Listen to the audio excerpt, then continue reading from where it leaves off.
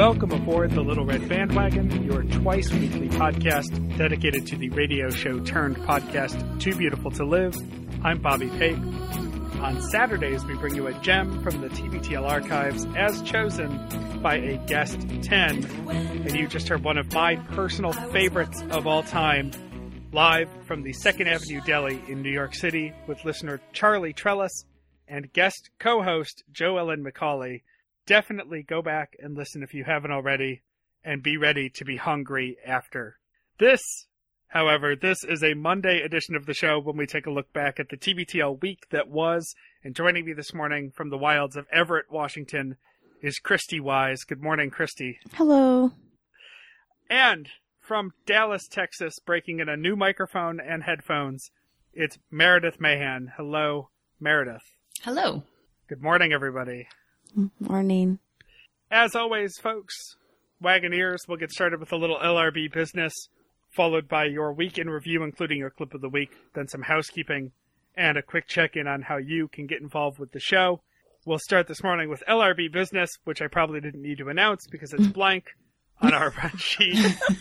Though I will just take a moment to mention that Little Red Bandwagon and 10 stickers are still available at littleredbandwagon.com. We've had a lot of orders the last couple of weeks. Thank you guys very much. We almost have enough money to not have to keep paying for the web hosting for the podcast out of our pockets, almost, sort of, for a little bit. And it's greatly appreciated. Christy's been fulfilling the orders from the Everett distribution office. And it sounds like that's been going pretty well. So make sure you post pictures of your stickers when you figure out where you're going to put them. We want to see where these things end up, even if it's on your dog's ass. Especially, yeah. I do not think our cat would stand for that. I don't think I could make it work. That's because cats are assholes. Are these stickers that you can re-stick places, or is it permanent? The 10 stickers you can take off and stick multiple times. Excellent. I did some beta testing on that and was able to do a lot of moving.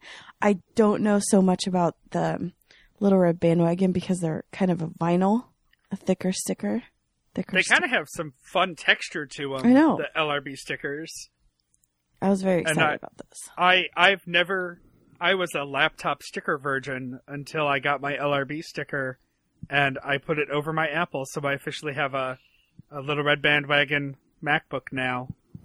Nice. I'm going to try them on all of my animals and see what works. See which one sticks. Yep. So, go buy stickers. End of commercial. With that, folks, we'll jump into our week in review, starting with Monday, episode number 1957, Stay-at-Home Astronauts. Luke, broadcasting from the multi-billion-dollar studios at Cairo Radio in Seattle, Washington, because he's also filling in on the Ron and Don show, giving them all four, filling in for both Ron and Don. Andrew is in the Koreatown neighborhood of Los Angeles, apparently directly under the Choppa. Do you guys, when you know Luke is going to be on one of these Cairo shows, do you watch and listen? If it's convenient and I have enough notice, and like if I'm just in the office or something, I'll throw it on. I used to do that when he was hosting the midday show. I would just throw it on in my office because it was the afternoon and it was about the time when I'd be ready to procrastinate. And it was just kind of fun having a friendly voice, and also interesting to hear how TBTL topics get transformed into on-air appropriate topics.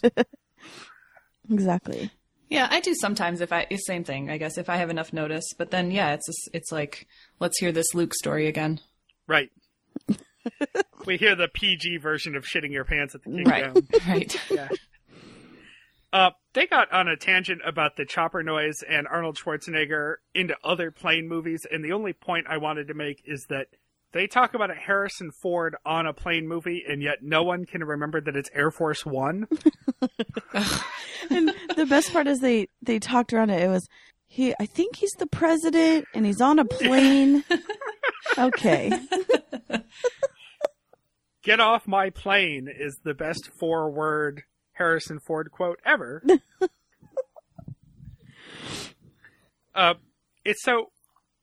It was interesting, actually. We get a little bit of soul bearing from Luke right at the top of this Monday show because he has been on a tear. He's been traveling all over the place, and doing the Ron and Don show meant that he went to Seattle instead of going home to be human, like to shower and get new clothes. So he's willing to be a Hudson News nomad in order to stay relevant, right? Exactly. Which I thought should have been the name of the show. He said something about how he's going to have to buy sweatshirts at the airport or at the gift shop. And when he's talking about the cutoff sweatshirt, it seemed weird that Andrew didn't know what he was talking about. Do you guys know this sweatshirt? I didn't know it, but I looked it up, and it's really a sight to see. It's a sight, and in the wild, it's definitely a sight. And like Luke said, it's for the person who has hot arms. Except I found a picture of him wearing a sweatshirt with cut-off sleeves and then a thermal long-sleeve T-shirt underneath. Oh yeah, so stylish. Yeah. Cold arms, warm arms. Right. Oh no, he's definitely just a trailblazer in thermodynamics of the body. I mean, it's part of his genius. And we're talking about Bill Belichick, of course. Yeah, but I can definitely see Luke just walking around in a Steel City hoodie. I thought it was fascinating that he was putting himself through all that just to remain relevant, as he put it. I mean, of course, the paycheck doesn't hurt, but like, he managed to get all the way back to Seattle, but not out to his suburban home. I know it's a bit of a haul, but like, at that point, get someone to bring you a new suit or something. I'm a little worried about the suit that he's been wearing. Like, do you think he's sent it out to be overnight dry cleaned at any point? Because he's worn it like several times. Yeah, probably not. But I'm sure that if he called, I'm sure he did call Carrie and say, okay, so I have this option. And she's sitting there in the emptied out, hollowed house that basically just has walls now, if you've seen her updates. And is saying, yeah, go make some money. We literally don't have a ceiling.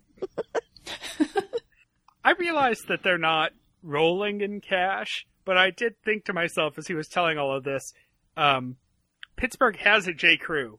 Yeah. Like, he's banking away all this extra money doing all these projects. Just go buy yourself a couple of outfits. He could It'll get some slim fit coveralls in Pittsburgh. Well, it is a steel town. I mean, they've got those kind of clothes. Right. Yeah. Did you guys see that Carrie posted a whole album of pictures? And one of them was that her wedding ring broke. Yes. Oh, no. And so she said the first victim, and I commented and then deleted it, said, is that because it broke or because you threw it down because you're so mad? Oh, it could be a whole different podcast talking about Luke and a history of wedding ring issues. Also, always good to note, he's in one of the sports studios at Cairo, and so it's just a fart locker. Yep. So, good old days moment there. Top story from Monday. They found water on Mars. Not really. They found evidence of the possibility of water on Mars.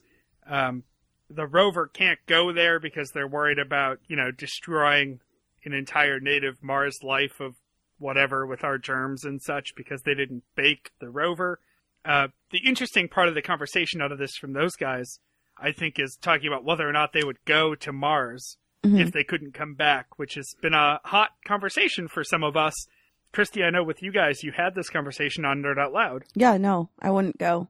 With the possibility of never coming back? No. Even if you could be Matt Damon? No. Especially if not to be Matt Damon. I don't want to go anywhere with the possibility of not coming back. Yeah, me neither. And I don't want to go anywhere where I have to live in a giant suit and eat dehydrated food and not have Netflix. That's my first thought is, what's the bathroom situation? The bathroom situation. Oh, girl, have you ever gone to a space museum? No, I'm sure you have, though. Oh, many. It's a vacuum funnel situation, right? Yeah, the first I have time enough time in Earth hotels. Yeah, exactly. I showed. So when we went to Chicago, we went to a space a museum, and I showed the Macaulay's daughter, because she's scared of space, the toilet, because that always gets kids excited about space. And I said, okay, space would be fun, but the first time I have to poop, take me home. I'd like just turn this thing around. Not pooping in space. That makes it a TBTL story. So Meredith, you wouldn't go? No way. No way. Yeah, me neither. I just don't have enough passion for it, and it was the same for the guys. Luke wouldn't go because of a schmaltzy answer about wanting to be near his family, and Andrew wouldn't go because there's not enough time in the world to have enough time to plan for that trip. Exactly. There's too many, especially being the first people there, you don't know all the possibilities that could happen. I mean, I take a suitcase for like a 3-day trip, a big suitcase. What would happen to Mars? Yeah, how do you pack for that weather? No, you don't know. No one knows what the weather's like. Right. That's the point. You're there to check out what the weather is going to be like. Just coincidentally, we got a teaser last week, was it? That Andrew would be going to the Moon Festival? Mm-hmm. I don't remember exactly what it's... The important part is in Meredith's notes, which is that a monkey sat on Vives. So delightful. I would love a monkey. As a full-time pet? Heck yeah. Oh. Like one of those little ones that sits on your shoulder, wraps its tail around your neck. Like Friends? Like on Friends? Yes. Ross's monkey. Oh, God, those are so That's creepy. the one I want. Well, if we move enough stickers, we can get an LRB mascot pet. Ooh, yes. But the airfare for the custody will be ridiculous. So, Christy, you don't like monkeys? You wouldn't go to this festival? I like monkeys in their own habitat, but in my house, wild animals just as a whole, they're unpredictable. I agree. I wouldn't actually probably do that, but I love to think about it. Yeah, I'd like to go to a place where I see them in the wild, but I don't want them in my house or my car or...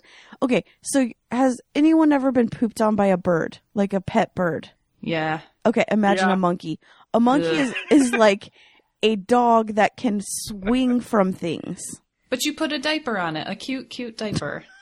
All right, we're halfway through the first episode of the week, and we've already got 2 separate poop references. Actually, I think 3, because I mentioned the Kingdom story. Yeah. Let's keep it tight today, guys. Keeping it tight. Trick. Keep it tight. 26 pounds of weed fell in a doghouse. This was worth it just for the discussion about the word dank. Yes. Nothing worse than 2 middle-aged white guys trying to come up with pot lingo. Is it a good... Wait, it's a good thing or is it a bad thing? It's a bad thing? I don't know. It could be a strand of pot. I'm not sure. I hope they start... I'm unfamiliar with marijuana, so I wouldn't know where to begin, ladies. I just hope they start calling things the dankness. Oh, here's hoping. Susie Burbank would never give up the pot. Would never turn it over to authorities because YOLO Yodo. Yeah. Well, what would you guys do? Jesus. You know, I like the thought that they came to after talking through it, which is that if you keep it and don't tell anyone, eventually someone's going to come kill you. That's true. I guess I would call the cops. I don't have any use for it. I also am very unfamiliar with this drug. And I live in Texas, so I'd be very afraid to keep that in my house. Yeah. I think, no, the answer of give the cops the 15 pounds of pot you found was a good one. Yes, I agree. Enough to get you off the radar. Well, here we can just carry that shit around. So I would just carry it around just for the fun of it. Look what I can do. Yeah, I think our law is every person can have 1 ounce on them at a time. And I don't know pounds to ounces, but I don't know. Math You is just hard. measure it out and put it in your bag every day before you go to work? It's a lot of ounces. Yeah. It would take you a long time. Bruce and Lee Stevens emails in with a really good point. I think it's been discussed before, and maybe Bruce doesn't remember it, but we've never gotten a lot of detail. Apparently, Andrew had a party barn in New Hampshire. Yes. And Andrew explains that they just had a barn that had a ping pong table and darts and a beer fridge and a den upstairs. And when you hit den upstairs, all I can think of is the barn from Roadhouse. It's $100 a month, and the view is amazing, and it's bucolic and romantic and perfect. I imagined that it was full of back seats of vans that he removed. Yeah. Like a whole movie theater looking thing filled with old van parts. But they're all under bunk beds. Somehow. I just have to say that I would love to go to an Andrew and Vives party. They sound amazing. Oh, yeah. Yeah. Mainly for Vives, but yeah. And a voicemail, somebody does the show intro in Latin, which just sounded like gibberish to me. Mm-hmm. Yeah, me too.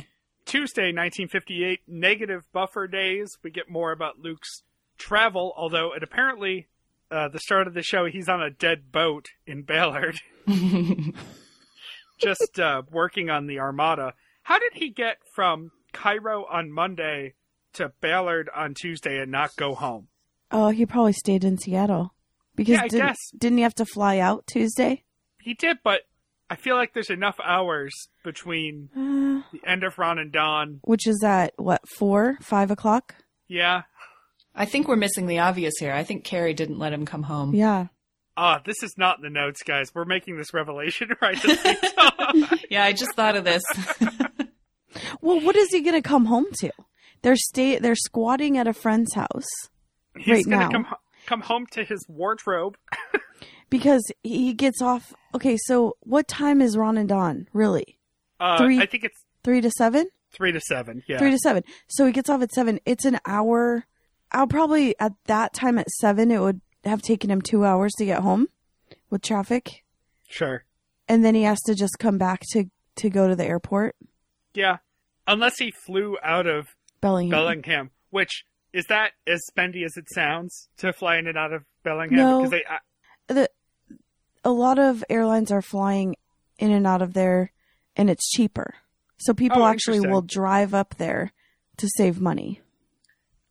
Because I never know, like here, we'll fly to Providence, except that you have to take a connecting flight to everywhere. I don't know how that's mathematically possible, but they don't fly direct to anywhere. Whereas if you drive to Boston, you can get a flight to anywhere you want. But then I think of small city airports being super expensive. Mm-hmm. I don't know. Maybe things are changing. Luke is sending pictures to Andrew, like of his nephew, of cute things he sees, animals probably. They're becoming like chatty girlfriends. Mm-hmm. Well, he doesn't have Facebook anymore. That's where people put those kind of things. Yeah, he needs an outlet. Yeah, good point. Because normally you just upload that and everybody gets to see and make a comment. And then he can say, oh, did you see that picture I put on Facebook? Yes. So then that's the conversation. So instead of living in the suburbs of the internet, he's just bringing them to his text conversations? Mm-hmm. Yeah.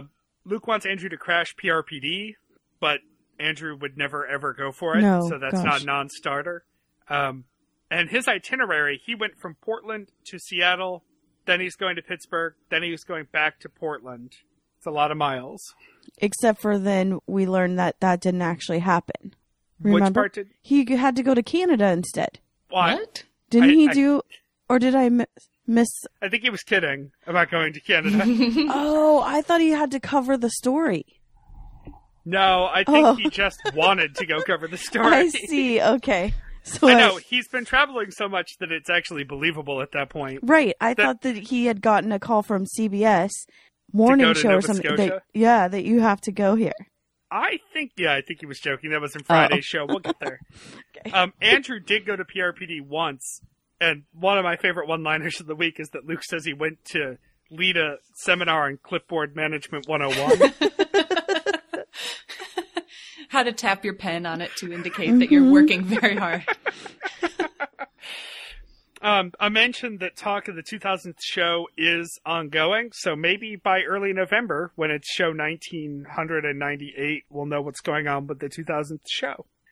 They do a spot for Harry's, and so I guess the face hider might be no more for the sake of sponsorship. Its days are numbered. Mm-hmm. Okay. We need to talk about the 2000th show. So it technically will fall around the week of Thanksgiving this year. When do you think they will actually have the celebration of it? January. January. That's what I was thinking. I hope. Late I hope January. It's not during the holidays because It won't. Because first of all, they're going to have a situation where it's like the 1,000 show, where they're going to do a venue. You can't get a venue during the holidays. People have them booked out. They're too expensive, all for holiday parties. It's going to be... Well, and people are all traveling all over the country, going back home, so that would be tough anyway. If only there had been some way to know that this was coming. Like if the shows had been numbered for the last many years. Although, as we're learning through the archive project, those aren't entirely reliable. Right. And what they had done during the 1,000 show is totally fudged it, where he just stopped numbering them or would say, oh, today's show 995, but it wasn't. You know what I mean? Just to make it work. So do you see that happening, or do you think he's just full on going to say, but we're celebrating it on... I think it's going to be like Memorial Day or whatever. We're just going to observe it when we can. I think that the numbering's gotten a lot better since they got Infinite Guest. Yeah. Because I think more people are actually using it to organize shit. So I don't think they'll mess with it. There won't be like weird unnumbered shows, which happened a couple of times around the thousands. Well, ever since Andrew came on, and I think he's doing the posting, that the numbering has been fine. Yeah, he's keeping track of it on his clipboard. Mm-hmm. Yeah, he probably has a spreadsheet. Andrew's the type that loves spreadsheets like me. I bet. Mm-hmm. Luke doesn't like the new John Oliver show because he feels like John Oliver is too preachy. The only clips I see of it are the ones that go viral, and they usually are just John Oliver going angry liberal, which is fine for passing around the internet, but I usually don't click on him either because I feel like I know what he's going to say. What he's going to say. You're like, I agree with everything he's saying right now, so I don't need to click. Right. Luke also was a dick on a conference call with the PRPD people getting ready for his seminar. All they're trying to do is micromanage his hour for his benefit, and I put in quotes, I'll just use my watch. Yeah. Which I don't feel like was a bad answer, but he clearly could have been more diplomatic about it. Yeah, he knows how to host things, but they're also probably just trying to make sure that everything goes smoothly. Oh, yeah. And having put together events like this before, don't assume. Don't assume that someone knows that they can use their watch. Right. You have to treat these people like the babies that they are. Yeah. No, it's absolutely true. I mean, I babysit professional musicians. Yeah, you know. Living. Yeah. They're going to come and go, oh, wait, you didn't have an extra saxophone for me? I was told that I wouldn't have to bring mine. Oh, you're not far off. I know. The MacArthurs have snubbed TBTL again, which was a funnier joke when Jem was still on the show. Yeah. Yeah. And an email on the Latin pronunciation. I didn't really catch the point of that. I just liked the fact that it brought up TBTL's motto, with which is tattooed on you, Christy. Mm-hmm. And somebody realized that it's in Urban Dictionary, so that's good. Yeah, I knew it was in Urban Dictionary. Did you guys? I think so. Because I actually looked it up at the tattoo place because like I had to, second check my spelling because the guy said, make sure that this is spelled right because this is not the language we speak. You don't want to end up with a no regrets situation. Exactly. Generally speaking, I wouldn't use Urban Dictionary to check the spelling of anything, but I guess that's an exception. Yeah, I feel like that might have been a Bruce and Lake Stevens put those in. Yeah, technically posted by A10. So, A10, right. A10. Just, it's the first time I've looked anything up on Urban Dictionary in a long time that didn't have to do with penis. Right. So, yeah. Or some kind of crazy fetish sex move. Right. Or is that me? Sorry. I use it for all my drug terminology, so I sound cool. Right. So. Dank. Dank. Wednesday, 1959, what rhymes with cauterize? Andrew is playing hurt. He has not downed a bottle of NyQuil yet, but he will. And even though he's not high on NyQuil, decides to take us on a tangent about the speech that he learned from his dad from the back of a tube of Crest. Oh my God. So weird. It took so long, too. Luke goes off mic for like 30 seconds to find a little thing of toothpaste, reads us everything on it that doesn't have it. And then Andrew, looks it up online and reads it? Mm-hmm. Oh, so weird. But that is something that seems so Andrew and daddish.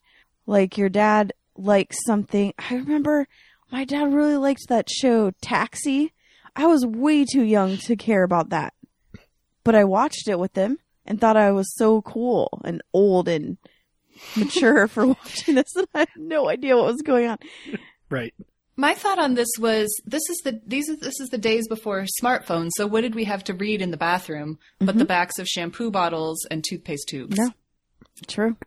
I just need don't something read to read in the bathroom. Am I weird? Yeah. Sometimes that's just meditation time for me. I don't know. Luke counters Andrew's hot dog story with the lice poem that he memorized as a kid. Gross. He says he said that a bunch of times, but I don't remember it either. Maybe I've heard it once, but... I mean, maybe on the radio did. I don't remember it. Well, speaking of being on the radio, when he was filling in on Ron and Don the other day, Kim Shepard had to leave early because of a lice scare. And it's just so creepy to think as a grown adult to have to deal with lice. But I guess if you have kids... You have kids, yeah. Yeah. And he is very true that as soon as you hear that someone has lice that you've come into contact with, you instantly have it. And you start getting itchy everywhere. Yep. Right. So Luke is in Pittsburgh, and of course, after his layover in Detroit... we need to talk about that. Yeah, you got a name check. Well, sort of. Sort of. So first, I don't expect them to keep track of my comings and goings, but I don't live in Detroit anymore. Right. But you're the urban forger. I am the urban forger they were referring to, yes. But I was a little bit offended because Luke is like, no one gets off in Detroit, therefore Detroit's terrible? I don't know. It's a common layover. It's not that big of a deal. Mm-hmm. I fly to Detroit all the time. Yeah, there's, because which of the airlines, is it Delta that has their hub there? Yeah, their Delta terminal is actually awesome in the Detroit airport. Yeah. So that of course is the case. I mean, you're going to have that in lots of places. Dallas is a hub of, I don't know. And Atlanta. Yeah. Well, Dallas is where Southwest is, so Minneapolis, there's tons of that here. Denver. Yeah, up here, Southwest is Baltimore. You have to go through Baltimore to get anywhere. Mm-hmm. Detroit's airport has the nicest... We have to walk under the tarmac to get from terminal to terminal hallway of any hotel airport I've ever been in. Unless you're hungover. Okay, yeah, it is probably a bit of a trip if you're hungover. It is the worst if you're hungover. It's really fun if you're a kid, though. It's very pretty. It is. And I've taken a lot of Detroit layovers for flights that hop to Buffalo, so I understand. And Luke kind of blames Detroit for the fact that he didn't get a room. I'm not going to accept that responsibility on behalf of Detroit. Sorry. Yeah, no, he can't blame Detroit for that. He needs to blame whatever airline he was on for that. Well, not that, but also the hotel. Well, and the fact that he's showing up 3 days after the conference starts or whatever. Right. Right. Of course you're not going to get a room in the hotel. Now, this is of course, the Seinfeldian thing where there was a reservation, they should have had a room. Mm-hmm. I don't blame Luke for that, or whoever booked his travel for him for this or whatever. No, that's infuriating. Yeah. Mm-hmm. Right. But, airfare issues. I mean, the problem is you can't get Alaska out here most of the time, so I'm sure he had to fly someone else. I'd be curious to hear who he flew to have to deal with all that. Probably Delta. Probably, yeah. Yeah. But yes, his sad hotel story with, is this the episode? But yeah, the cab driver. Mm-hmm. Mm-hmm. Seattle, that liberal town. Ugh, terrible. Sounds like a liberal city. Jeremy, this is the spot where you need to lay in Heaven Let Your Light Shine Down. And Luke's too sleepy to big dog on the cab driver. Right. Probably fortunately, right? Right, because who knows where he would have ended up. Yeah. He could have ended up at the bottom of any of the three rivers that merge. Well, and this would have been Andrew's worst nightmare. Showing up, there's no room at the inn, with a terrible taxi driver and not even what is it? A voucher? A voucher that he has to Right. explain, Which and are the the cab driver worst. doesn't want to take. Yeah. Oh, jeez. At that point, I would have just taken an Uber and Expensed it. expensed it. Yeah. Yeah. And he gets to this Wyndham, which is by no means comparable to the William Penn Omni in Pittsburgh. And, What is this 2 twin bed nonsense? Right, exactly. He gets an offer of 2 different rooms, and they're like, oh, take the one with the better view, and it's got 2 twin beds in it. Ugh. Well, I also love that hotel person that said, I would go home and go to sleep. That's my favorite answer ever. Stop asking me questions. Yeah, don't ask the waitress what's good. We've discussed that before, Right. haven't we? Yeah. Yeah. And that would have been like my... Who gives a shit about the view? I'm going to be here for 12 hours. I'm going to sleep, shower, and leave. Yeah. Well, Give me the closest room. Well, that's the weird part about Luke is that he's obsessed with the view. Yeah, he is. Yeah. I'm obsessed with being far away from the elevator and the ice Ice machine. machine, yes. Yes. I love a good room upgrade if I'm going to be somewhere for several days. Like next weekend, we're heading back to my hometown, and I splurged at the Holiday Inn Express in Webster, and I'm getting the room Ooh. that's the suite with the little wet bar because it was like $10 extra. But we're going to be there a few days, so having a little sink and counter space and a little fridge is totally worth it. But we're going to be somewhere for 12 hours. See, I just want, I don't know, which room has the most comfortable bed? Right. That's That it. you won't fall off of when you roll over. Right. And that's what he should have asked. Yeah. Are you guys hotel room unpackers? Yes. I always use the dresser. I love it. It depends on how long I'm going to be there. That's a reasonable answer. If it's Yeah. more than a day or two, then yes, I'm an unpacker. I hang up my hang-up clothes, like if I have a suit or button-down shirts or something, and then I keep my rest of my clothes in my suitcase, and this will probably gross out the people who use the dressers a lot, but the dresser is my dirty clothes. Like when I'm done wearing it for the trip, I throw it in a drawer in the dresser. Meh, And that's then when I'm done for the trip, I just make sure I pull it all out and dump it back into my suitcase or into the baggie and then into the suitcase. But that's how I use the dresser. It's sort of my done for the trip zone. They provide you with a laundry bag for that. Yes, Yeah. and Plastic bag in the thing. I do use the laundry bag when I'm done to repack my suitcase. I don't know why I do it that way. I just always have. Who is jealous that they didn't get a PRPD gift bag? Oh my god. I want like a Prairie Home Companion laser pointer or something. I have a question. Luke keeps saying that what was the show that has the key card? The frame. The Frame. Do you think that really is at every hotel? And how does he know? Did he see the other key cards? It's just at the William Penn. It's just at the host hotel. They must have done it just But how there. does he know he didn't get a key there?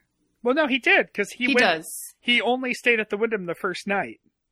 So they sent him back to the actual conference hotel the next day. So that's why it's like he was in the dumb twin room only one night. Okay. Right. And then they put him in the Elvis suite, you remember, with so many couches? Okay. Okay. I think I kind of missed that. I was walking around Seattle when I was listening to that episode. Well, there was no reason to be confused because Andrew was also confused Yeah. by that, actually. I But think yeah, I got obsessed with, I thought that Luke was lying. Not lying, but overselling the story. Well, his comings and goings have been kind of confusing this week. Right. Right. No, they got him back over at the host hotel, and they rewarded him with this room with a bunch of random couches in it, which is weird when you're one person in a hotel room. Well, not only all these couches, but he also got one phone call. Right. That's so weird. Who Oh, no, I uses gotta the say that. hotel phone? That was at the Wyndham, and I think that's probably from the days of better call the wife and let her know I'm at a different hotel. Mm-hmm. But yeah, I wish he had taken it and called Andrew or called long distance or international and just left the phone off the hook for an hour. Yeah, or called one of those 900 numbers he used to call as a kid. Oh, yeah, he loves those.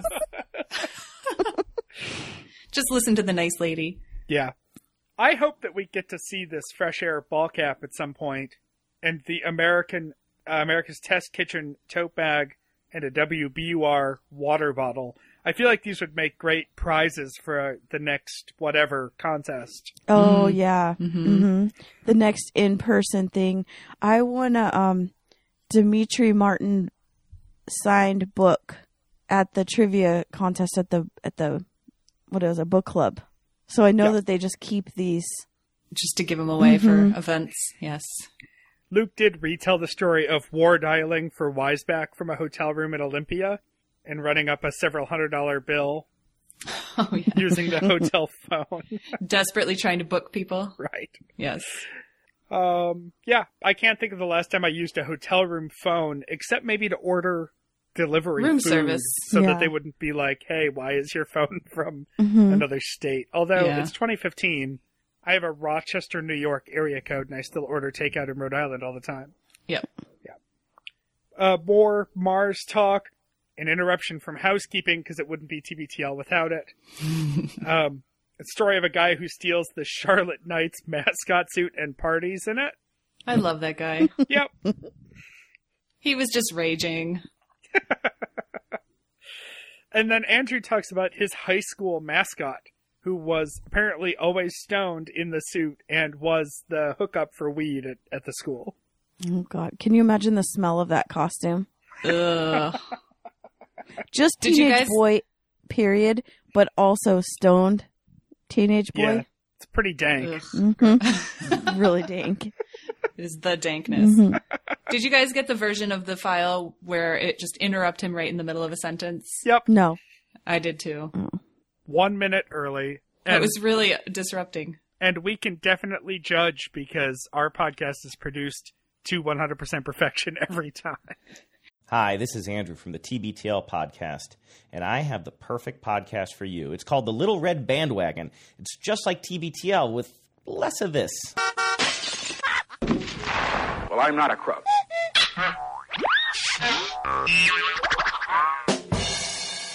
But not much less. All the commercials are in the right spot. That's right. They also get an email.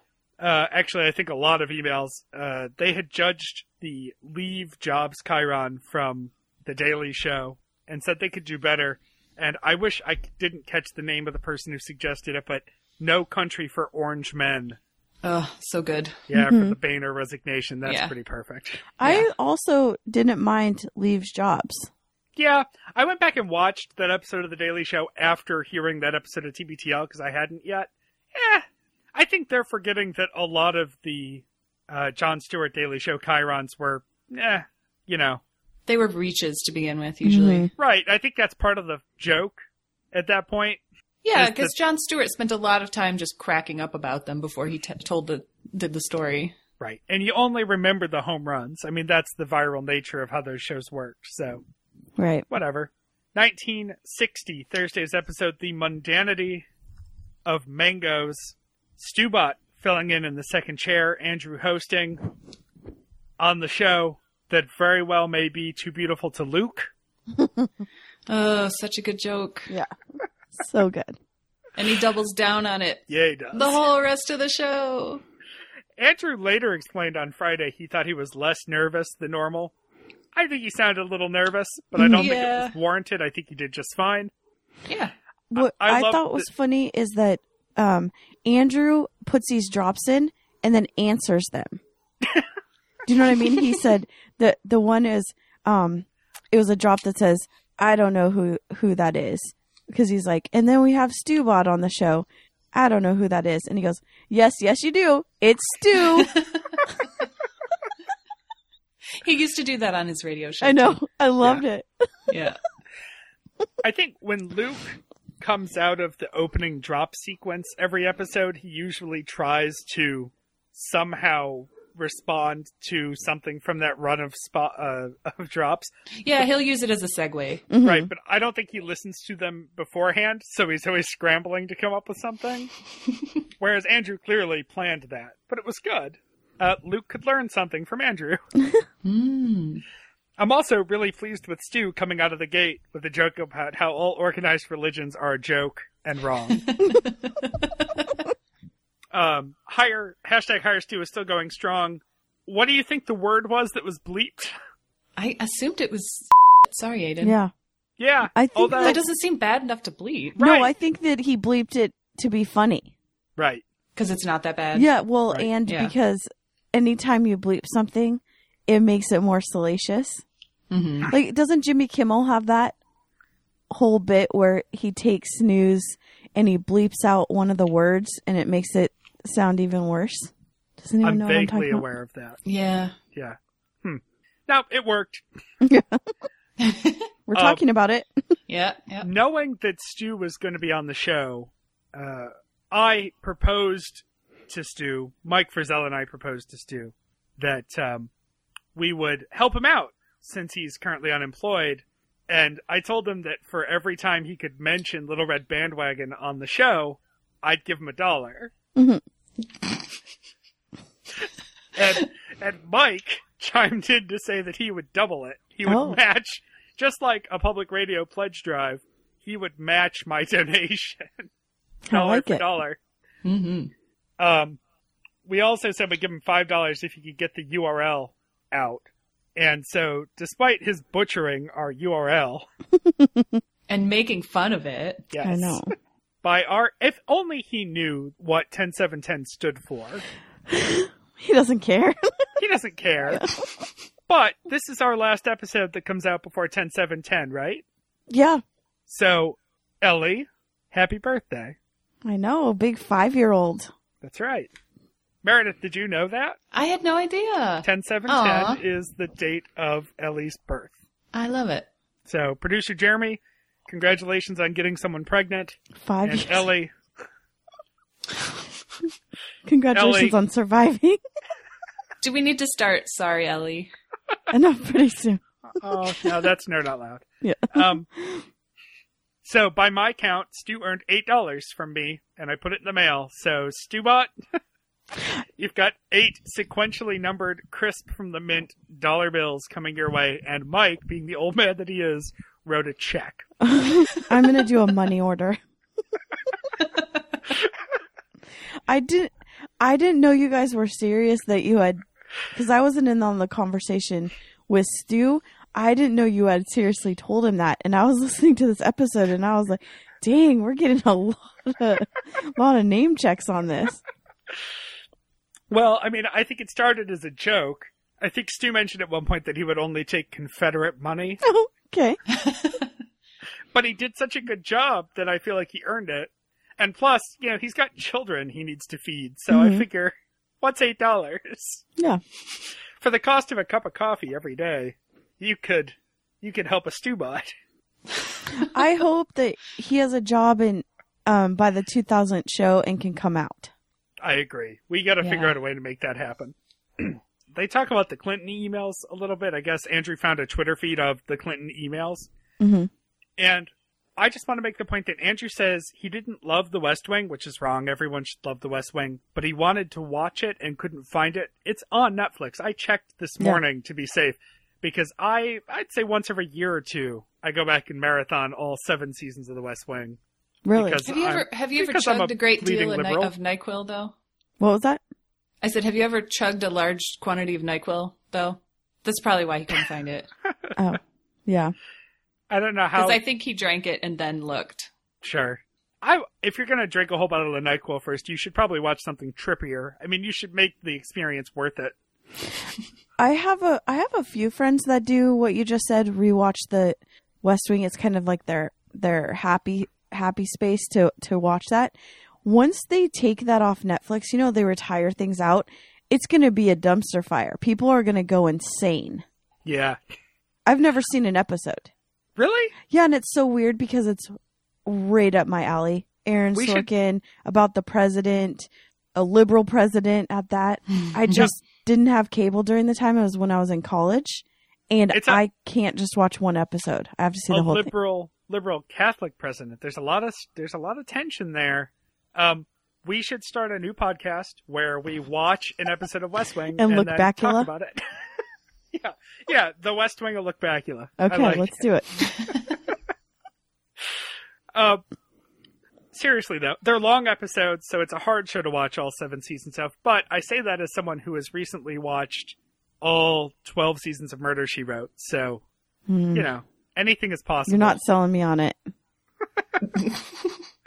Well, I think that was only as a break from NCIS, which I'm not going to defend here, but if anyone has a problem with it, message me and we can hash it out privately. There's a conversation about mundanity, which leads elegantly into a dream court conversation. That was a scary dream. Yeah. That's what NyQuil will do to you. I didn't take extensive notes because I don't on dream conversations. Mm-hmm. I didn't even remember Dreamcatcher happened. Well, they played the Dream Court song, which is at least better than the Dreamcatcher song, because who doesn't love the TV show Night Court? Well, it was Andrew and Michael Snyder from TV Guide magazine were captured by mobsters. They removed Michael Snyder's fingers, and they sewed Andrew's mouth shut. Right. He should get the dream interpreter he had on right near the end of the Walsh show to come back and analyze that shit, because that's actually pretty fucked up. Yeah. Stu is in the Bay Cities and really pushes that home. Well, and Thank you, Stu. Wonder, did he take that from us? From us making fun of that? I don't know. Luke's been going hard with it too all week. Yeah, I think that we're part of a snowball effect here. We're doing a really good job helping turn that into something big. Yeah. Hashtag Podcast Day was Wednesday, and TBTL didn't celebrate. Did you guys know this? No. I saw stuff pop up as the day went on, like the podcasts that I follow on Facebook. I saw some like, oh, hey, apparently it's Podcast Day, so thanks for listening, which is exactly what Andrew should have done and didn't, and that's fine. I don't know. It sounds like another BS made-up thing. Mm-hmm. Yeah. Well, yesterday was hashtag Boyfriend Day. Really? Yeah. Oh, I forgot to celebrate. I was going to say I did nothing for my boyfriend. Me neither. Mm-hmm. Damn. Top story from Thursday. What's his name? The comedian who goes @fart on Twitter. I don't think his terrible name is a good reason to not follow him. He's hilarious. Well, and he's proven his salt on this bit on HLN. In fact, Andrew and Stu have a really good conversation about this because Andrew, he's not conflicted about it. He just doesn't like it. Well, he also doesn't understand the whole story. Well, that's normal too, but yeah. I think better than us hashing it out. Let's take a pause now. Jeremy, why don't you play back for us that clip from Thursday's show? There was a fella who was invited on in some way or another. A lot of you have probably already heard this, but I'm just going to play the tape without over-explaining it too much. There's a fella. He's invited on CNN's Headline News Network to talk about Edward Snowden. As you guys may or may not know, Edward Snowden, who's still in Russia, recently joined Twitter, and some people... By the way, George Pataki, dude, I'm going to admit something here. I didn't know that he's currently running. He's a kind of a perennial candidate for president of the United States, right, George Pataki? I think so. So I knew that he's run, and I always think of him as a kind of a perennial candidate. I did not know that he's actually – has he been in any of the debates? He wasn't in the first one. He's been at those kid – I think the kid table debates he's been at. No kidding. Anyway, my apologies to George Pataki and everybody who's listening with half a brain. I did not know that. But anyway, George Pataki was making some hay out of it, saying that Twitter should shut down Edward Snowden's Twitter account because he's a traitor and you wouldn't let ISIS have a Twitter account, et cetera, et cetera. And so Headline News is covering this, and they invite this guy on to talk about it as an expert, and his name is John Hendren. Let's listen to how this went down. So joining me now, John Hendren, who supports Edward Snowden. John, Twitter, they shut down ISIS accounts. Why do you think Snowden is any different, according to Pataki? Oh, well, he's a hero. I mean, he's doing what any one of us should have done in that situation. He's got a voice. He's been isolated for so long. He's got valid things to say. I mean, we should listen to what he says. But some people don't think he's a hero. Well, they're wrong. I mean, he's doing the most patriotic possible thing. There is classified information out there that was released that could have feasibly harmed people. Do you think Snowden's actions were worth that risk? Well, to say that he couldn't harm somebody, with what he did, like he could, absolutely he could have. But I think to cast him out, to make him invalid in society, simply because he has scissors for hands, I mean, that's so strange because, I mean, people didn't get scared until he started sculpting shrubs into dinosaur shapes and whatnot. All right, well, now Snowden's living in Russia. At Chris Zapp tweeted this: Dear Edward Snowden, what do you make of the massive Russian misinformation campaign going on? Listen, some people say it's hypocritical that Snowden has asylum in Russia. Russia has a lot of human rights violations. Well, yeah, casting him out is just completely wrong. We're treating him like an animal, like somebody who should be quarantined and put away. Just because he was created on top of a mountain by Vincent Price and incomplete with scissors for hands and no heart, Edward Scissorhands is a complete hero to me. But what about the choice that he made to live in a country like Russia? I mean, where else is he going to go? You know, we cast him out. Like, we got scared when he poked a hole in a waterbed with his scissor finger. Like, that was just unreasonable of us. Well, John, I appreciate you giving us your opinion. Thank you. No, thanks. Yasmin Vasugian, I believe is her name, the woman conducting that interview, is not the best listener in the world. No, she's not the best listener in the world, certainly. She's really, really bad at listening. Having said all of that, so this guy, John Hendren, and that is his real name, by the way, yes, but he's also known as a comedian. He is he tweets. He's got one of the funniest Twitter. Well, I already said that you're the best tweeter in the world, but he's got one of the funniest Twitter feeds. But I don't follow it because his name is @fart. And I could just never kind of get myself to follow @fart. I'd never seen his face before. I knew about @fart because he was the guy who, and I think this was brilliant. Back, I think it started 2 Christmases ago. He just started retweeting every spoiled brat kid's mean tweets on Christmas morning complaining about the fact that they didn't get an iPhone or they got the wrong iPhone. Like, you know, kids just all across the country saying, excuse the language, fuck this, a Samsung, I'm taking it back. Fuck this, I didn't even get an iPhone this year. I hate my parents. And like, he would just take that and his entire feed on Christmas would just be a retweet of that. Now, I thought that was absolutely brilliant. It was hilarious. It was saddening. It was great.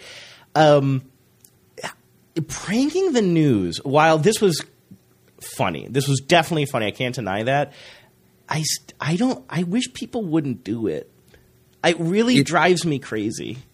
Now, we should note here that you have had to get talent onto radio programs before many, many times, right? Like get book guests. Yeah, that is your thing. Of course, that's what I've done most of my life. And this would be like a nightmare for you, that you book the wrong John Hendren, which is what happened here. They were trying to book a different John Hendren, John. I think he's a writer for like The Guardian or something like that.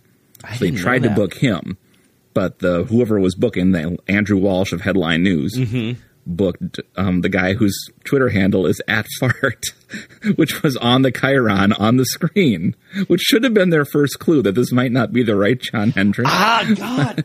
Dang it. You are so much more observant than me. I'm going to turn down the sound and hit play on this thing again. I didn't realize they put his Twitter handle out there the whole time. The bottom right-hand corner I see of the John screen. Snowden, John Hendren, Snowden supporter. Unless, is it maybe after the, let's see here. I swear oh, there it is. there. Yep. about halfway through, they put up his handle. So it's not even like he was trying to, all right, that's a little bit different. My assumption was that he maybe approached them and just said, "Hi, I'm John Hendren. I'm a whatever, an expert on this field. You should." So they reached out to him, and he said, "Sure, I'll do it." And then, being a prankster, a jokester, how could you say no to that? No, how could you? I mean, I love it, but I could see where somebody like you, who has deep-seated nightmares about having to try to book a guest to be on a 5-minute hit on Vermont Public Radio, right? And you book the wrong guy. Someone who's just going to be basically a crank caller on live radio or live television, where this would not be quite as humorous to you as it would be for the layman like me, who just thought it was a scream. Yeah, and from a media standpoint, I saw a picture of one of my favorite shows in the world is On the Media, and I saw a picture of Bob Garfield. Like, On the Media loved this so much. I think loved it either way. They tweeted out yesterday, "This is what we're watching today," and they tweeted out a picture of Bob Garfield laughing his ass off, or looking basically stunned and amazed and open mouthed while he's watching this with headphones on, and I was I'm trying to anticipate what they're going to say about it, because clearly Yasmin Vasugian, I I honestly don't think that she should be able to keep her job after this. I mean, it's very, very Really? clear that I honestly think that this is yes. This is my only exposure to her. I shouldn't make broad, sweeping generalizations, but John Hendren doing this actually brings up a really concerning thing about the current state of coverage. There's just constant 24-hour news coverage of things. And we have some people on the air, men and women both, who definitely fit a certain body type and look and attractiveness that will draw in viewers, but are not necessarily good journalists. And I think that is a huge issue. And I think it's actually something that John, he was just kind of like, he didn't want to turn down an opportunity to be funny and also even a lot more famous. Mm-hmm. But I think he's actually really underscored something like really bad about the current state of news media. And so to that degree, this is actually very revealing. But in the same way, I think Kimmel does that too. Kimmel will do his fake viral videos, whatever it is. What was the one, the Olympian pretending to see a tiger in her? What was it?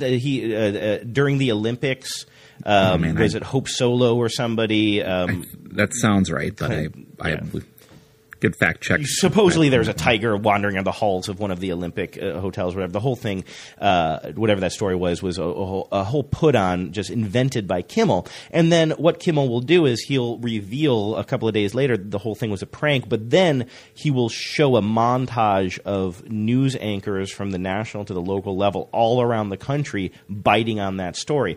And again, I'm conflicted about it because I hate pranksterism. I think it's dumb. I don't like it when Kimmel does it, and I don't like that John Hendren did this.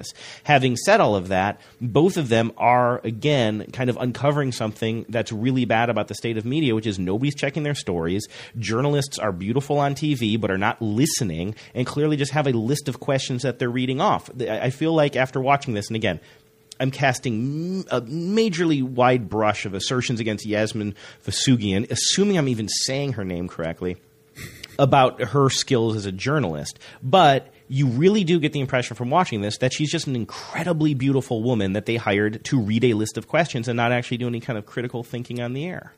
Now, don't they usually have producers in their earpiece telling them, you got to cut this short, you got to go to the next question, get to the commercial, whatever? Isn't exactly, that a thing? Yeah. Well, that's what I keep waiting for when I'm watching this. There should not have been that many follow-up questions. Right. I mean, there was a follow-up question after he mentioned Vincent Price. Before that, he says, that's what I keep waiting for this whole time is like after the first Edward Scissorhands obvious reference for somebody to talk in her ear and her to kind of get kind of floundered and kind of cut the interview short, and she doesn't do that. And then I'm picturing inside the control room, and this is something that I probably should not admit. And I will say one of the hardest things as a producer, especially if you're in a control room with a bunch of other producers as well, one of the hardest things, but let this be a lesson to why it's so important, is to stay fucking focused. It is really hard. And I'm thinking about the last show that I worked on. You have a host who's across the glass from you, and she's, in this case, the host I was working with was a woman, and she's like in this fishbowl, right, with a microphone, and she's by herself, and she's got a computer. The woman I worked with was incredibly smart. I mean, it was public radio. She's a genius, but. So she wouldn't have let this happen. But on the occasion that host is in trouble on the other side of the glass, you got to be hearing it first, or at least at the same exact time, and working on solutions to that problem. We're saying we have to drop this, let's move on, like something like that. But it's really hard because if the producers are on the other side of the glass and there's a few people in there, you're listening, and then one person makes a joke, and then for a second you have to check on Twitter to see if something's happened, and then all of a sudden you just tuned out for 2 seconds while you're checking something on Twitter, and then what was just said on the air? It's very easy to let something kind of just slide by. Again, this is egregious. No host, with the possible exception of Luke, would have let no host that I've ever worked with in public radio wouldn't have caught this on the first immediate reference to Edward Scissorhands. At the very least, they would have said, "I'm sorry, could you repeat that? I missed what you said." So anyway, I'm rattling. So I wish that John had not done this in a certain way, but on the other hand, I feel very strongly about what it says about the current media. You, on the other hand, sent me a note saying that you think he's kind of a modern-day hero. I think absolutely he is a modern-day hero for doing this. Just because, for the reasons you mentioned, basically, just saying this is the level. I mean, and first of all, it's headline news. I mean, when's the last time you watched headline news, Andrew? I don't know. The last time you were in a regional airport is the last time you watched headline news. I don't think I've ever sat down to watch headline news. You're right. No, you were like in Sioux Falls, South Dakota, the Bay City. And it just happened to be on by the baggage claim. Right. But yeah, I just enjoyed it so thoroughly, and it just, highlights kind of, where cable news is at right now, that, they just send somebody, get John Hendren on the phone. We got to talk about Edward Snowden, and nobody at any point fact checked if that was the right John Hendren. Mm-hmm. And nobody, once he was on the air, stopped the interview before 3 follow-up questions about Edward fucking Scissorhands. Sorry, I'm laughing hard. I just love to hear you so happy. It's just the best. I'm sorry. I know that the news is a sacred trust that is for the American people, so they aren't make informed decisions. And it's just... Donald Trump is still ahead in the polls. So. No, I mean, it's true. I mean, I don't lay the blame necessarily with John. I wish that people would not do stuff like this. I hate pranks. I'm just kind of done with pranks. By the way, growing up, loved them. Somewhere buried in my garage, I have a bag full of little mini cassette tapes of me pranking people as like a 13 and 14-year-old. And someday I'm going to You had like the Frisbee-built version of the Jerky Boys? I was trying my best. It was when the Jerky Boys were popular, and I was making prank phone calls, and it's so embarrassing. It's like I'm going to find them. I'm going to try to figure out a way to digitize them. I'm going to play them on the show. Oh no! Yeah, it's going to be awful. It's going to be like George Michael on Arrested Development. Remember, he's always trying to make yes. Prank phone calls, but he only makes them to his dad. Yes. Anyway, so yeah, I used to call Pizza Hut and ask them if they could bring me pizzas so that I could stop and smell them, and then but I didn't want to buy the pizza. Like, could I just smell the pizza? It was hilarious. It was the type of comedy that's almost as funny as Too Beautiful to Luke. That's kind of the level. That's the level I was working at that young of an age. When I was. Why do I have to extend this anymore? We should just move on. But I will just say this: like, the last job I had at KCRW, this is probably the closest that I can remember that I've ever come to booking a guest, like basically the moment that they had to be on the air. And as opposed to not just a guest who was already in our Rolodex, somebody we had a relationship with. I had done that before, like within a minute, like a guest drops out, you call another person whom you have a relationship with, you put them on the air. Like, that's one thing. But I had trying to think if it was my segment or if it was a segment of another producer. I feel like it was a segment of another producer, and she had booked somebody, and then it didn't work out, and the clock is ticking, and it was the closest we'd ever come on that show to going live and, frankly, just not having a guest at the very top of the show. And actually, this is a little bit different, though, because you know what? I booked them. I started just calling. I found some name in a newspaper. I can't remember what the topic was, but I found I needed to talk to a doctor who was an expert, and I found some person's name. I think it was somebody in the Midwest. I was like, I just started Googling every name in the newspaper, and some guy, I Googled him. I found an office number for him. I called. I expected to get a receptionist. Instead, he just picked up the phone. I'm like, is this Dr. So-and-so? He's like, yeah. I'm like, I need to record an interview with you in like 2 minutes. Can we just? But I still took the 2 minutes to say, just give me your quick rundown on this. Like, what is your take on this? Now, if they did that with John Hendren, I'm sure he didn't blow up his spot by saying, well, I'm going to make an Edward Scissorhands joke, so you probably don't want to book me. But I ended up booking this guy, and you can do a little bit of poking around, and you see that he's spoken on the subject in various places. But even that you have to be careful about, because there are people who kind of make a living of being an expert on everything, or not make a living on it, but kind of make a media living. Yeah, they make it their job to kind of like appear all over the place, and there are pranksters who will go really far out of their way to prank you. So I don't know. There are moments when you have to throw somebody on the air, and you got to say, God, I hope this works. And so maybe that's why I have a slightly different attitude towards it. That would make sense. No, it makes sense. So that's the prank. Fart goes on HLN. And talks Edward Scissorhands instead of Edward Snowden, which is great. And have you guys seen the video of it? Yes. Yeah. So great. I don't know how you could not, like, my first instinct when I saw that going around was that it had to be fake, because how on earth could a reporter stand there and miss so many obvious Edward Scissorhands references? Yeah, that she needed to shut it down. Right, and it was a good point by Stu. How is there not a horrified producer who just dumps the feed or cuts to commercial or is just like, oh, you're breaking up. Click. Well, and when Andrew said she should be fired, should it be her or should it be the producer who did no background work on this? I think it should be both of them. Yeah, because she should have shut it down. Yeah. But I don't know about fired. Well, I mean, she's obviously a terrible interviewer. Yeah, right. She's not listening to him at all. But as Andrew mentioned, she's pretty good eye candy for HLN. Yeah, that's So all. when That's you're- all they care. If you can read kind of, and you look good, that they'll hire you. Same as like a Fox News, right? Mm-hmm. Right. So while you're sitting there waiting for your oil change or whatever waiting room you're in. And that was my first thought, actually. Andrew was defending the integrity of journalism, and my instinct was, but it's HLN.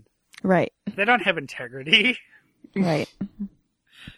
It's next to the TV Guide channel with the guy from his Nightmare. Right.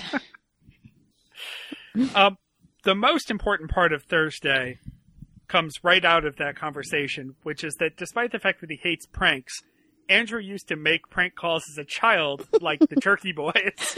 and taped it. And That's tape my it, favorite right. part. We have to hear these. We must hear these. This is a demand. We should just make it the show title. Andrew, we need your Jerky Boys tapes. I want to hear him calling Pizza Hut and asking for pizzas to smell. He's like a supermodel. Yeah. Oh, yeah. Or, what's his name from Dodgeball? That's what I think of. So yes, Andrew Walsh, we know you're listening. We want to hear your prank call tapes. If we need to start a special fund to digitize them, let us know. Onto a music trivia game where some article from Mental Floss, I guess, inspires Andrew to ask Stu about obscure, nonsensical lyrics from songs and ask him if he knows what they mean. Mm-hmm. And Stu is really good at the game, which I think kind of ruins the fun for Andrew. Did you guys know any of those lyrics? I knew the Queen one. Me too. Right. I knew the Queen one pretty well in and out because it's such a jam and it's so, like, I feel like Iconic. analyzing that's pretty popular. Mm-hmm. Yeah, I think I probably looked that up. That was probably one of the first things I ever did when I got the internet is what in the world did these lyrics mean? Right. That's okay. Next week we'll just break down American Pie line by line. I'll figure out how many American Pies that takes. We get an email. Someone's looking for bar advice in the Twin Cities. Stu gives it. And someone else writes in because they have a tie to one of the grad students who's a Mars researcher and says they're pretty cool. I'm only mentioning this because I actually used to be really good friends with one of the co-authors of that paper. Oh, really? Brag. Yeah. Jen Hanley. She was in Buffalo at the same time I was, and we were friends like 8 years ago. We spent like one summer drinking together a lot with a group of our friends, and we always used to joke that she would be the first girl on Mars. Huh. And Wow. it's actually kind of happening now. So look at where she is, and I'm taping a podcast on a Sunday morning. Love you guys. I think you're the winner. That's okay. When she goes to Mars and the press is looking for people to talk to, I'm just going to say, I remember when Yeah. we used to drink together at a shitty bar called Checkers in Buffalo that always smelled like piss and kitty litter. And Have you messaged her to tell her, to remind her? not recently. Oh. Her Facebook page has just exploded with all sorts of Right. people loving on her and posting all the articles. And I think the Buffalo News just did a thing like, City Honors high school alum is one of the researchers who found water on Mars, and she'll have her time. I'm So you've happy got for her. you've got a good story for the HLN interview. Right, Yeah. exactly. I could probably make that happen. Andrew suggests a flash mob to get Stu a job. How would that work? Does he not know what a flash mob is? Apparently, if we all descend on St. Cloud, Minnesota and have a giant pillow fight, Stu gets a job. I'd do that. Or some sort of choreographed dance. Yeah. I don't know how that gets Stu a job, but maybe if we do a human pyramid outside the studios of a radio station somewhere. Friday, 1961, I'll see your tangent and raise you a weirdness. MeUndies is a new sponsor of TBTL. Big time. What? It's so weird and awkward. For them talking about underwear? Yes. I thought it was a joke. If you think that's awkward, just wait, because they're going to have to keep doing MeUndies spots, and they're going to have to keep coming up with new premises. Well, and it just seemed weird when Luke's like, you wear underwear, right? I buy into a lot of the sponsorship crap. I have a Harry's razor. I got it for the gist before TBTL started doing it. I have a beard. You've seen me on the webcam. You've seen my pictures, but I use it for my neck. I was thinking that you could just live off of sponsorships. Like, if you have Harry's and MeUndies and Trunk Club and NatureBox and Stamps.com and Blue Apron, you got kind of all your basics covered now. Never have to leave the house. Yeah. I like it. And if we could start selling houses, we just need a mobile home company to be sponsored by TBTL. Oh, I bet you could do well with tiny houses on podcasts. Yes. Absolutely. Oh, that's it. The Mummy should start buying sponsorship on podcasts. He would love that. So I have a question. Isn't $20 for men's underwear for one, boxer brief kind of expensive? Is that how much they are? They are very expensive. Yeah, I hadn't looked into it, but yes, that is more than I would be willing to pay. I ordered a pair because I think it was Sawbones was using them as a sponsor, and so I used their code, which made them, I don't know, $14 instead of $20. Mm-hmm. They're fine. Yeah. I don't want to shit on their sponsors. Yeah, exactly. Now, I might do it just for the hell of it. I mean, if it's around the same price after the discount, sure, why not? It does have that value of, well, everyone needs underwear, and everyone could probably use a new pair of underwear, so why not? Mm-hmm. It's nice fabric. It's nice and kind of silky. You'll enjoy it. Can we stop talking about underwear? Yeah. I just wait to see how personal you get. I just wish that they would stop talking about underwear. Yeah. I did sign up for Trunk Club, by the way, and my trunk arrives next week, so maybe on the next show I'll report back. They sent me the pictures of everything in my trunk. Other than the socks, there's nothing for less than $150 each. Wait, Whoa. Trunk Club? Yep. So I'll be sending everything back. I just wanted to do it to see how it works. What is it?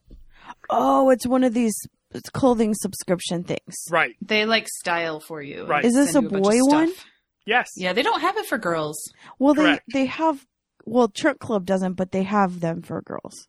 Oh. Right. So there are some really nice looking pairs of socks for $12 each. And then there are some button down Oxfords that are like $150. So we'll see how everything fits, and I'll report back on you on how many things I'm sending back, which will be all of them.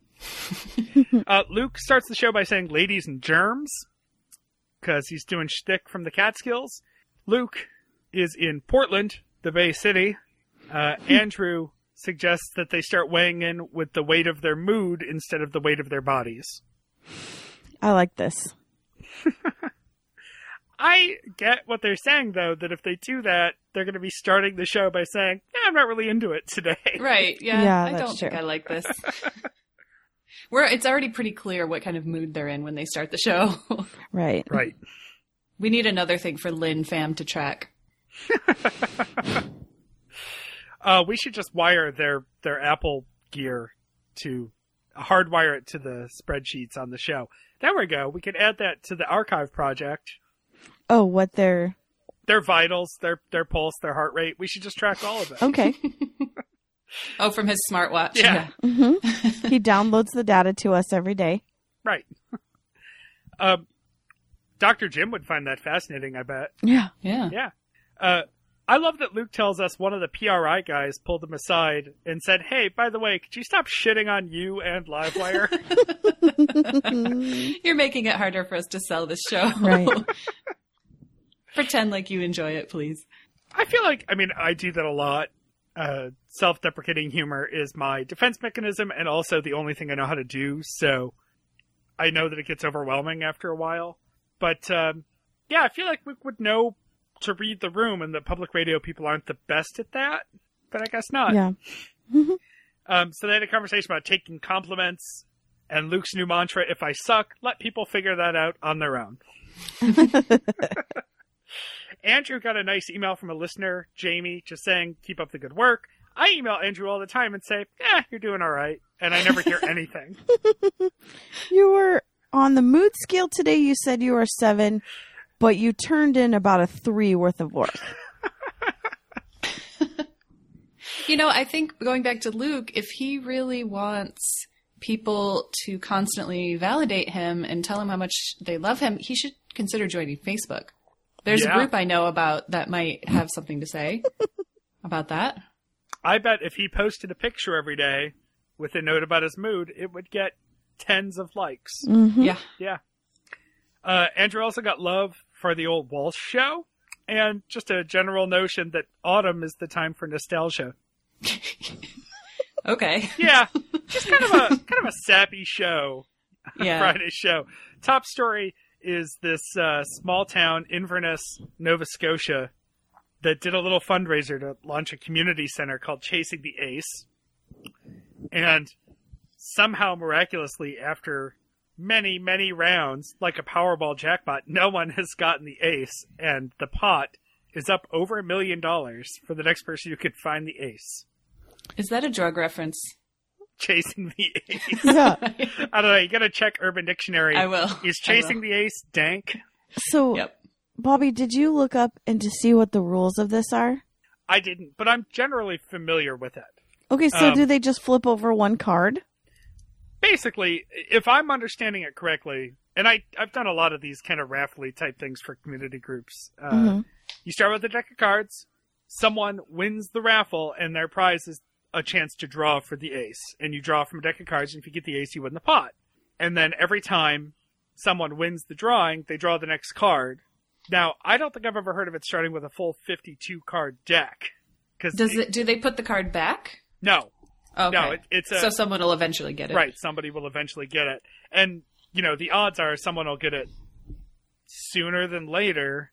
Like, you're not going to draw almost 50 times and still nobody has gotten the ace. And that's what's happened in this Nova Scotia thing, which is just that ace has stayed elusive for, I don't know if they're doing one a week or something, so that could go up to a year long. Can I give you an update on this? Sure. A woman won.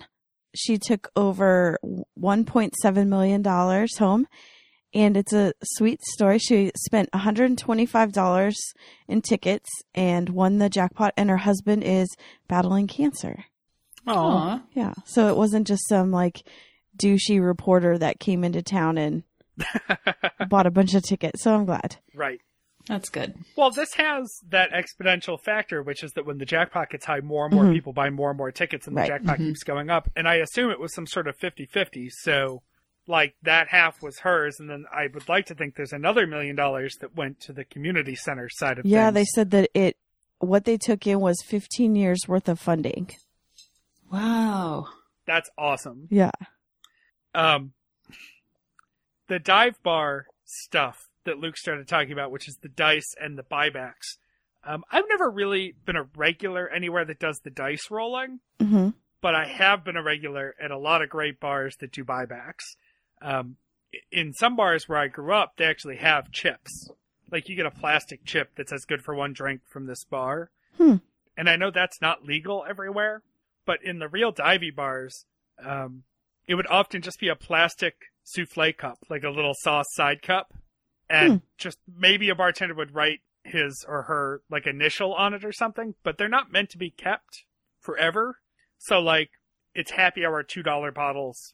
We would go to this place after work every Thursday, or excuse me, every Tuesday, like it matters. And you would sit at the bar and like somebody would buy a round of backups and they would just throw one of these cups at everyone. Rather than having someone buy you a beer, you'd get this thing so that you could redeem it when you're ready for your next beer. I Interesting. like that. Yeah. It's semi-legal, I think. I You know, think by them not... So they talked about it in the Tattletale episode where it's not legal to give a drink, but if they give a token, then it goes around the loophole or something. Mm-hmm. I got a token sitting here on my desk somewhere, from Slick Willie's in the suburbs of Buffalo, New York. Good for one drink. I found it when we moved last. And You should go and see if you can use it. Slick Willie's was a shitty bar when I lived there. I wouldn't go there very often when I lived in Buffalo. I'm definitely not going back now. But if I can find it, if anyone listening is in Buffalo and wants to go to Slick Willie's, I will mail you a token for a free drink. Has anyone experienced this free third drink in an airplane? No, I've never gotten drinks on an airplane, really. You haven't? It's so much fun. Yeah, it is. It's been a while since I paid for a drink on an airplane, thanks to chocolates. Thanks to chocolates. Oh. So I can't think of the last time I flew a long enough flight to get 3 drinks deep and also having paid for it. Take care of it. This happened to me one time on a Virgin flight from Dallas to San Francisco. And we were sitting in, it wasn't first class, but it was like that economy comfort, whatever upgrade. And they have those little screens in front of you. And I was like, I'm going to get some champagne. And it was $0. And I was like, okay. I just kept pushing the button. Eventually, and this is what happened is eventually the stewardess, I think, got sick of bringing us champagne and she just brought us a bottle. That's great. Whew. That was awesome. A rough one. It was really fun though. Yeah, champagne hangover's the worst. Yeah. I've never flown Virgin. Is it as nice as people say it is? Yeah. Yeah. It's great. You don't have to order like yelling across your seatmate. You can just, there's a screen in front of you and you just push the button and they just bring it to you whenever. It's so great. You don't have to wait for the stupid drink cart. That's awesome. They don't really come out to the Northeast very much, so I haven't had a lot of chances to fly Virgin. Well, maybe someday. Someday when I can't fly Alaska and I'm going somewhere that Virgin is. I just feel like I'm not cool enough to be on the plane or in the waiting area. And it's as if MTV had an airline. Yeah, you're in a nightclub basically the whole time. It's all pink. The lights are low, but there's pink. It's kind of like Vegas Airlines. Yeah, there's like fluorescent lighting shining up from the floor. There's or music. Something. All the flight attendants are very beautiful, men and women. The men look like they were all CrossFitters and were busting out of their shirts. Mm-hmm. And the safety video is this highly choreographed, highly produced dance off thing. It's entertaining. You should do it if you have the chance. All right, I'll try and then try to have the dollars for it. Starley Kind, that dick, was on Conan. What a dick. And Luke briefly mentions on the show that he just can't get behind Starley's show because TBTL did Mystery Solvers. Of course, not nearly to the level of production or capacity that Starley's doing it with Gimlet Media. But that just because it's something that TBTL dabbled in, that he can't embrace. But can I tell you that TBTL did it better? I've listened to all of these mystery shows. Have you guys listened to them? Yeah, I have. I have not yet, actually. I'm a little backed up on time for new podcasts. TBTL did it better. She has a couple that are okay, but she goes off on these really weird tangents and they kind of just end, and it didn't make sense. The mystery solvers that I almost said that we did, that TBTL did, were much better. They didn't have the production and they didn't have the audience, and no one got to meet Jake Gyllenhaal, but I just think that in the second season, if she's going to keep going and have any kind of audience, she really needs to kick it up. Well, a couple of things to keep in mind. One is that our standards are pretty high because we're familiar with the TBTL version. Mm-hmm. Not everybody else's may be that high, so this might actually be a show that pleases a lot of people just the way it is. I don't know. Listen to the Lunchbox episode and get back to me. Okay. The belt buckle one was pretty good. It was pretty I still good. listen to it. I don't think it's terrible, but yeah, it's not Luke and Jen Yeah. and Sean. Well, and the important part here is that if you don't love the production value of something that someone does as their job, it makes them a horrible human being. Yep. So the amount of energy that's been spent on that this week far outshines the amount that was spent on Friday's show. It is truly amazing. And once in a while, I applaud Luke for not being on Facebook. Yeah. Oh my God. The dumpster fire that is Facebook. I love this thread. I don't think this is a dumpster fire at all. Yeah, Whoa. but someone didn't tell you to shove something up your ass. Yeah, that's true. I do have different experience with it than you. Yeah. But thanks everybody who chimed in with a nerdy public radio joke on Facebook based on this Starly Kind thread, because that's what makes Tens special. You know, we band together and all have this same stupid sense of humor. And I really did enjoy it, actually. That I have enjoyed following everyone jumping in with their witty post, their goofy thing. Mm-hmm. And it really, we took something negative and turned it into something positive. So, bravo. And speaking of something negative into something positive, Luke mentions PJ Aller's podcast, which I have not had a chance to listen to yet for the same reason I haven't listened to Mystery Show yet. But PJ is the brother of Nick Allers, the co-host over at Grapes of Rad. He has some pretty serious cancer, much like Jesse Case, and he has his own podcast called I'm Dying Here. Great name. Great name. It is. I've heard PJ's appearances on Grapes, and he seems like a really nice, thoughtful guy, and also not like a usual podcast host, so I'm actually very interested to go listen to it. Lunchbox Show, PJ's podcast, someday I'll catch up. And I think that's it for the week, guys. Oh, music for your weekend, Motley Crue Livewire. These were two, they couldn't have been more opposite songs.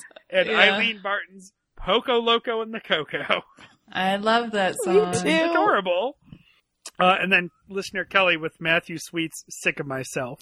Okay, you guys, this song, Sick of Myself, was it on a soundtrack or something? Because I knew don't all know. of the words, but I have never heard of Matthew Sweet before. You were It alive was just in the one 90s, of those, right? Right. It's just one of those songs that seeps into your brain if you existed in the 90s. Okay. Yeah. I'm sure it was on every soundtrack in 1995 or something. You know, it made its way into bumper music for commercials and Okay, TV that must have shows, been and it. I'm sure Matthew Sweet's still picking up a lot of royalty checks for whatever car or something that got sold with that song in the 90s. It was probably in Party of Five several times. Yeah, Oh, exactly. that must have been it. Because I'm like, how have I never heard of someone in the 90s, you know, because I was all into music then. And then it started and I knew all of the words. Yeah. Yeah. Okay. We're half an hour away from Bill's Giants, so let's rocket through this housekeeping. Got it. Christy, Archive Project.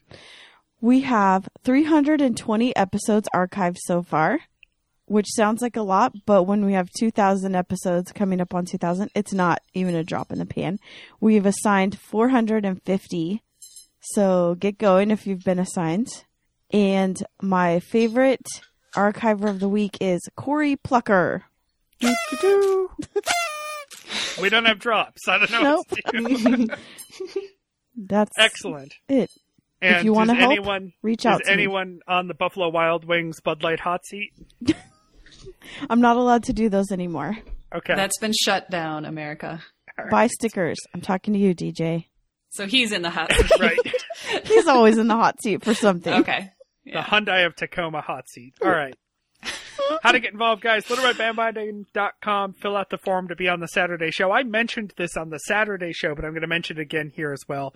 Some of you submitted to be on the Saturday show months ago, and we're grateful for it, and we haven't gotten to you yet, and we will. But don't hesitate to send a reminder.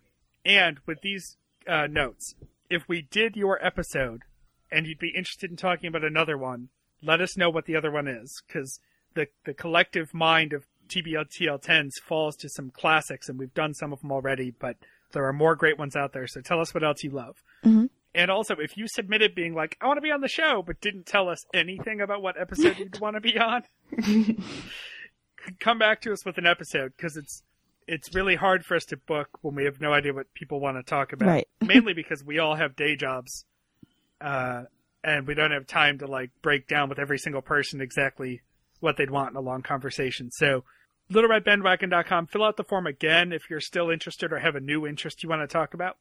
On Facebook, we're at Little Red Bandwagon, and we're on the Stens page. Twitter's, I'm at RL Pape. Christie's at Kissy Eyes, KISSIEYES. Meredith Mahan, Meredith _MAHAN on Twitter, and also on Facebook, easily stalked there. Of course, as always, Mike is at Drew McFrizz, and producer Jeremy is at Dadstronaut. Our show Twitter is at LRB Podcast. You can email us, littleredbandwagon@gmail.com. I asked you guys last night if we had any voicemails, because I always give this spiel about voicemails, and we have none, correct? Right.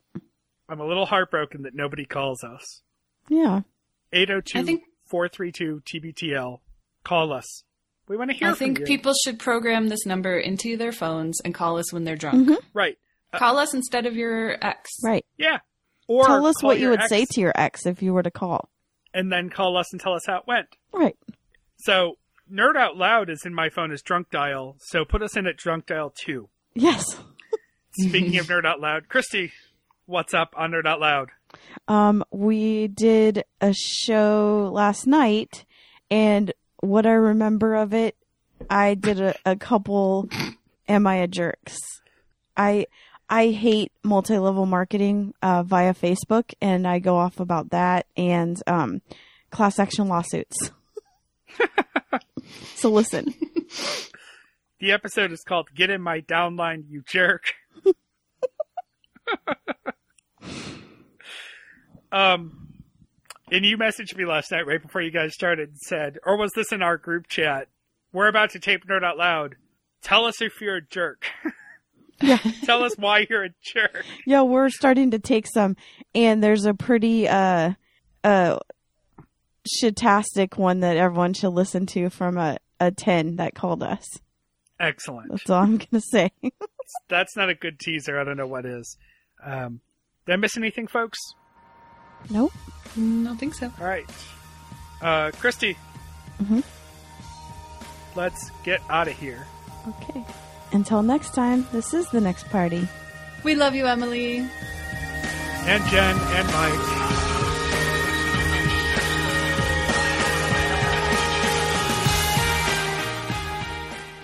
I'm not going to accept that responsibility on Nope. behalf of Detroit. Sorry. No, I'm No. going to blame... Sorry, hold. Ooh.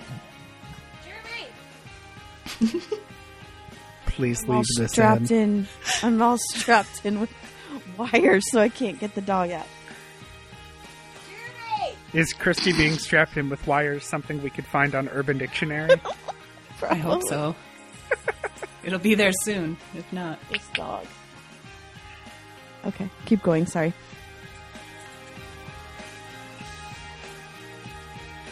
Someone want the Nailed It for this week? I always do it. I'll do it. Why don't you do it? Who? Me? Hello, Christy? Is this working? Yeah. Nailed it.